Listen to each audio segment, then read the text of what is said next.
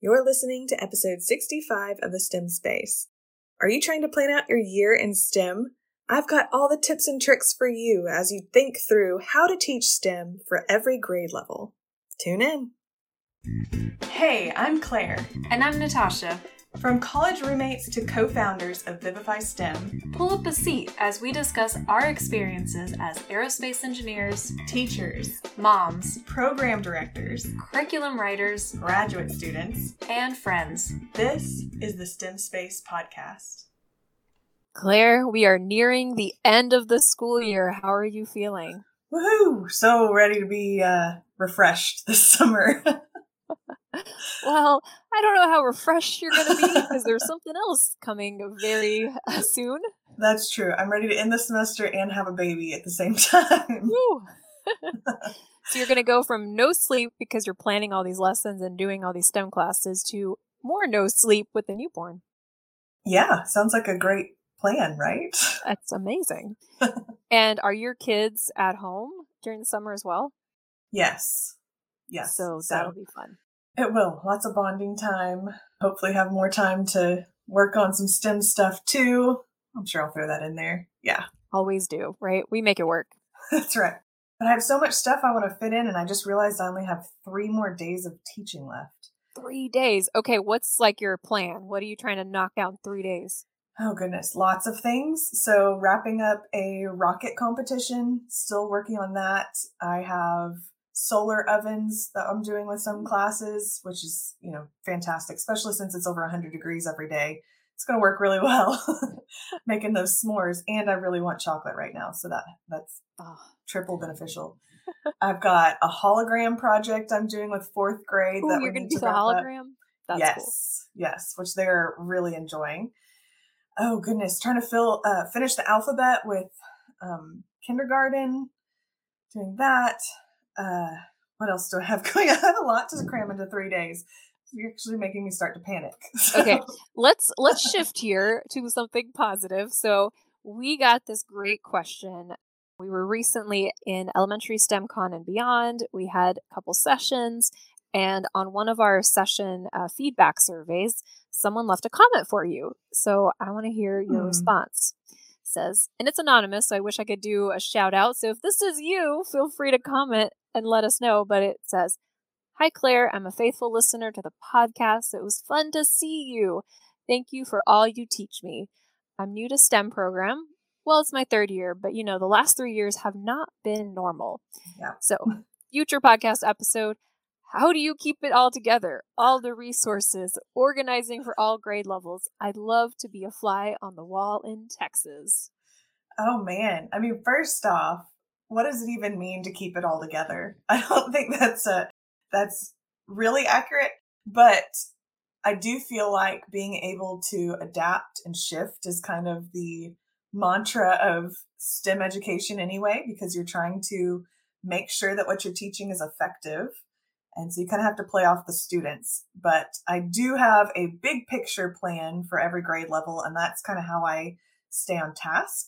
So I've talked about in previous podcasts that I have kind of a theme that I use for every grade level. I teach pre-K through 7th grade right now, adding 8th grade next year. Oh my gosh. So I have to have some sort of big picture. This is what we're doing in each grade level, and that's what keeps me sane.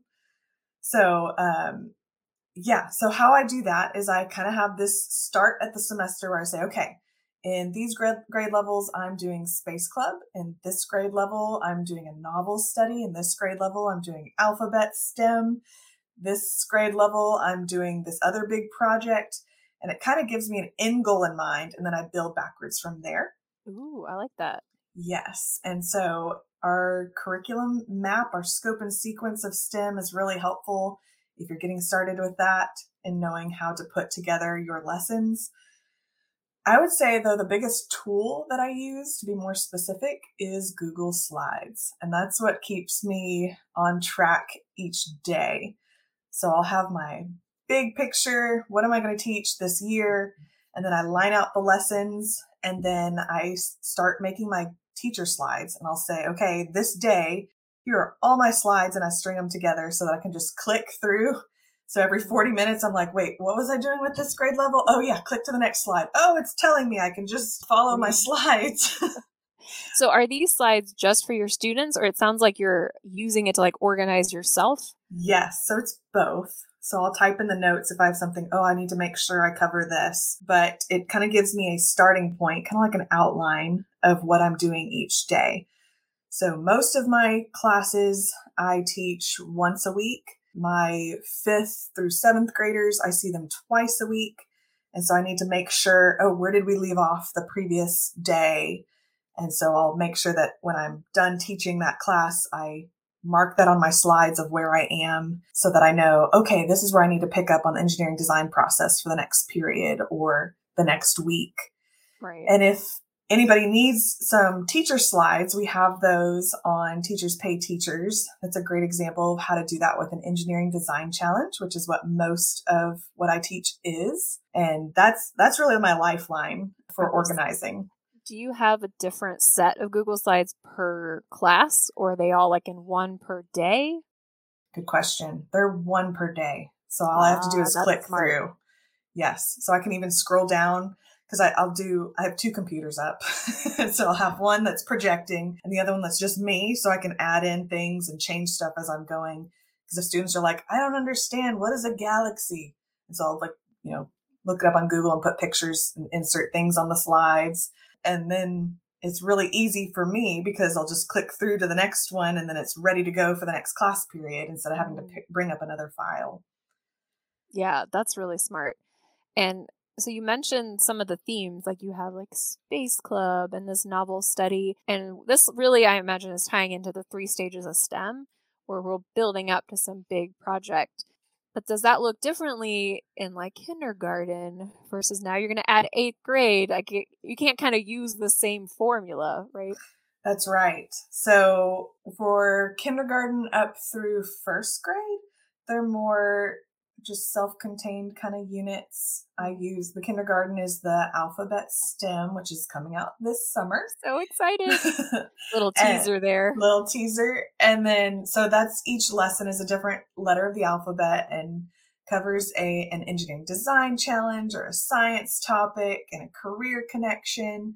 And so I kind of walk through that with the students. There's no big project. They don't really do the full engineering design process like the older kids do, but they kind of get into how you have to think about a design first and then you build it and ways to test. So it's a shortened version of it that I usually do in one class period with them. And then 1st grade, I usually read some sort of book related to the engineering design challenge that we'll do, or we'll cover a science topic. And that's something that usually takes 1 or 2 class periods to go through. Usually read the book and then introduce the design challenge and then complete the design challenge the next class. So no big projects there. 2nd grade is when I start big projects. We'll work through different things such as nature and human interaction. And we talk about simple machines. And then in the spring, we'll do our big animal habitat project, which is really fun because they'll get to use a green screen. So I start introducing some technology in there. And then 3rd grade, I do STEM Explorers. And so the kids will walk through different inventions that are throughout the world and history. So they'll go to ancient Egypt and we'll get to design. That's what we're doing right now is chariots. Ooh. That is really fun. So we'll do those design challenges. They start working on bigger projects too that are not really necessarily engineering related, but they did Invention Convention this year. So the spring is when I usually do big projects starting in 2nd grade. And they get progressively more complicated as you get older. So Space Club sometimes leads into a colony competition, which we're doing Mars Colony next year. I'm really excited about.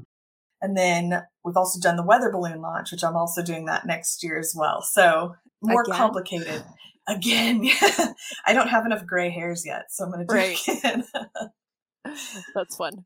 I mean, yeah, you just can't beat that weather balloon launch. And I'm imagining the kids that have done it are telling the younger kids that are like, oh my gosh.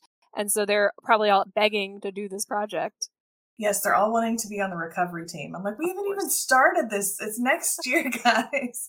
Like, The but I best want to go part. find it. I was like, well, we have to build it before we can go find Right. it. That's So awesome. yeah, so it's really sounds really overwhelming, and it can be. But I think once you get in the groove of organizing it on the forefront, so making Google Slides and having all of my materials organized, which I've gotten so much better at. I color code everything for every class. So kindergarten, everything is red. And so they have a red bin where all of their crayons are and a red tin cup where all their pencils are. Every kid has a composition notebook that has graphing paper in it. And that's what they use to draw out their designs and write out their budget. Because I do for first grade and up, they have to have a budget for the different materials that they use for every challenge. And we have a free budget sheet on Teachers Pay Teachers if anybody's interested in seeing what that's like. But I put all their composition notebooks are in a big bin or shelving unit that's in my classroom. And I use colored duct tape on the binds of each of them. So they're color coded to their class too. So if I have a kindergarten that's like, where's my notebook? Instead of sorting through 130 of them to find their name, I'm like, well, it'd be red. It would have a red bind. So you only have, 18 of them to sort through. And then I have a red bin where all their supplies are for that day. So everything's color coded and they know where it is throughout the room. So you don't also have to do that every class period. You're just like, come on in. This is what you need. Go find your stuff. And they should be able to find it. Yeah. And one teacher that's running Space Club right now, she said her challenge is where to store all the prototypes, especially, Oh, and this is middle school. And so she does the engineering design process, and she wants them to have time to like redesign and test again and not just have it in one class period.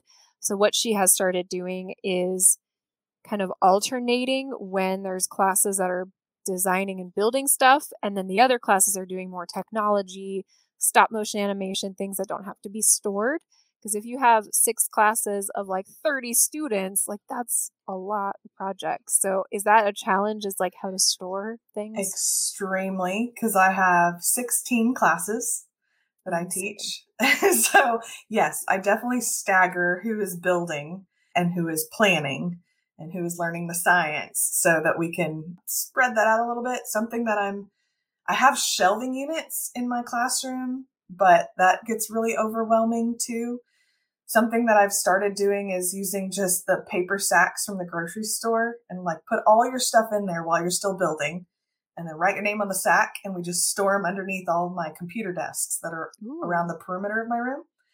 Also next year, we're adding a shelf that goes all around the room, like overhead shelf, to Oh, be able to nice. stick everything That's because smart.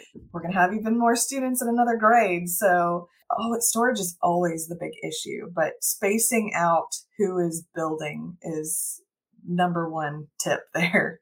Yeah. And you also have, I know, the Lego task cards and Mhm. things where you're building and then you just take it apart, right? I imagine that's nice to have that to throw in.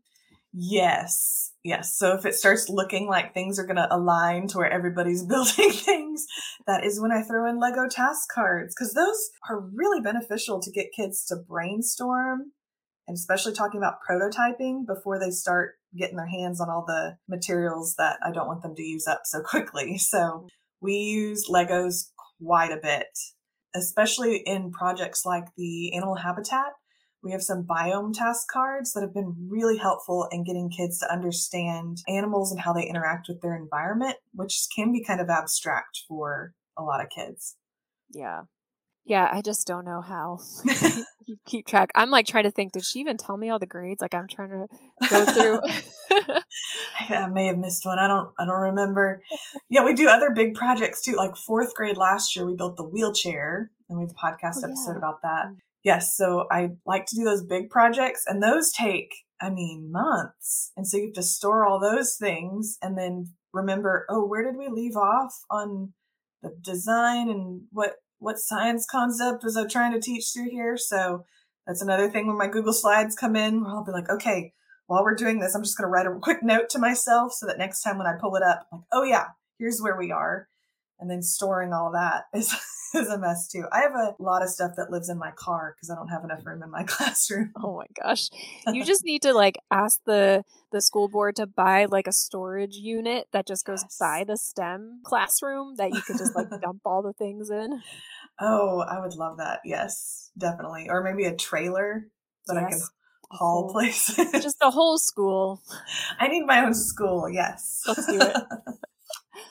Well, I think one of the challenges that teachers have is their how do you like map out, right, this whole year? And Mm, often, you're like, I'm juggling all these different grades, and it's usually centered around engineering design challenges. So they'll just do like these seasonal challenges, like it's almost Valentine's Day, let's do a catapult, or let's do, like a Christmas challenge. And what I'm hearing from you is that it actually helps to have kind of a bigger theme, and it doesn't always have to be a design challenge. It can be a science demonstration that maybe promotes some concepts that relate to the design challenge, or these bigger, like real world projects, like a weather balloon. And I've done that one. And there's not a lot of engineering design because, especially for this grade level, they really can't design their own payload. It's hard. But there's so much great science concepts, and you did a whole science experiment competition. And so I want to like encourage teachers to just think more broadly about STEM, and it just doesn't have to be these repetitive design challenges because honestly kids kind of get bored, doing it over and over. yes. Yes. I think that it's a mental shift on the teacher's part to think of what you're doing with the design challenge is applying the math and the science. But the math and the science is what you're focused on in teaching. It's reinforcing what they're learning in their regular classroom if you're a separate STEM teacher, or if you are already the science teacher or math teacher and you're incorporating STEM, it's just the application of what you've been teaching. So once you have that mind shift and just see the design challenge as aiding in those reinforcement of those concepts, that's where you need to be focused when you map Yeah. out your semester.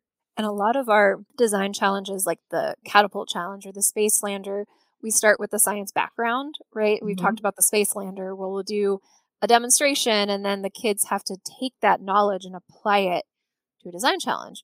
Well, there is a new product where I'm going to post this week. We're flipping that. And so Ooh. I'm using the 5E model, if there's any science teachers that are familiar with that. But it's a science learning model. So what we're trying to teach is the concept of genetics and traits. And we're actually doing a design challenge first. So this is kind of the opposite of what we just talked about. Hmm. So first they're building this monster. So this is a pretty common activity where you figure out what traits your monster is going to get by flipping a coin. And there's two coins, one mom, one dad, right? So they're kind of getting to see what it would look like. But we are what's called decontextualized. So it has nothing to do with traits. We're not saying phenotypes and genotypes and all these like fancy words. All they're doing is they're building a monster by flipping a coin. Maybe it'll have a curly antenna. Maybe it'll have googly eyes.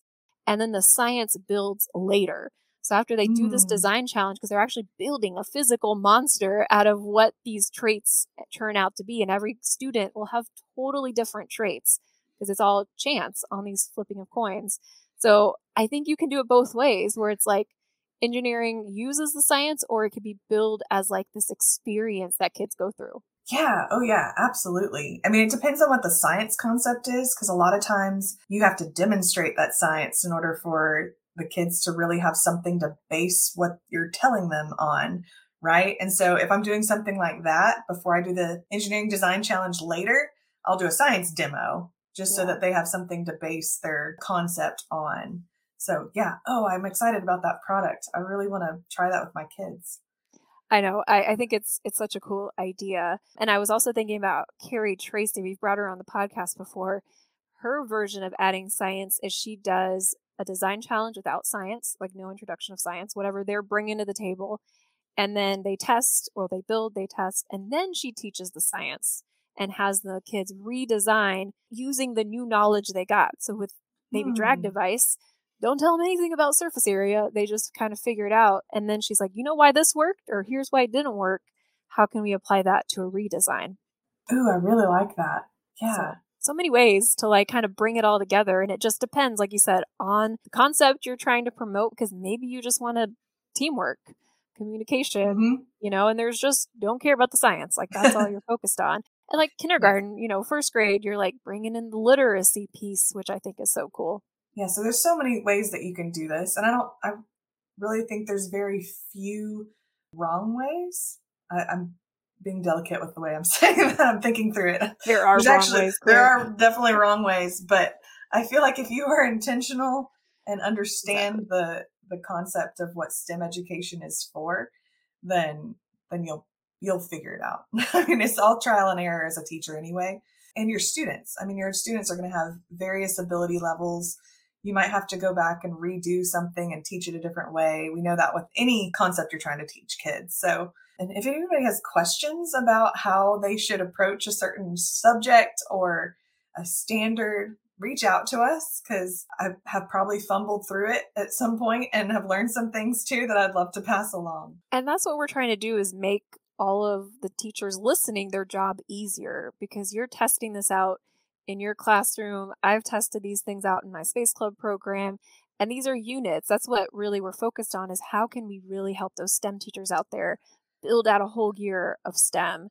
And it's going to look different in every classroom, because maybe, like you mentioned, they're a science teacher trying to, add in engineering into a science classroom.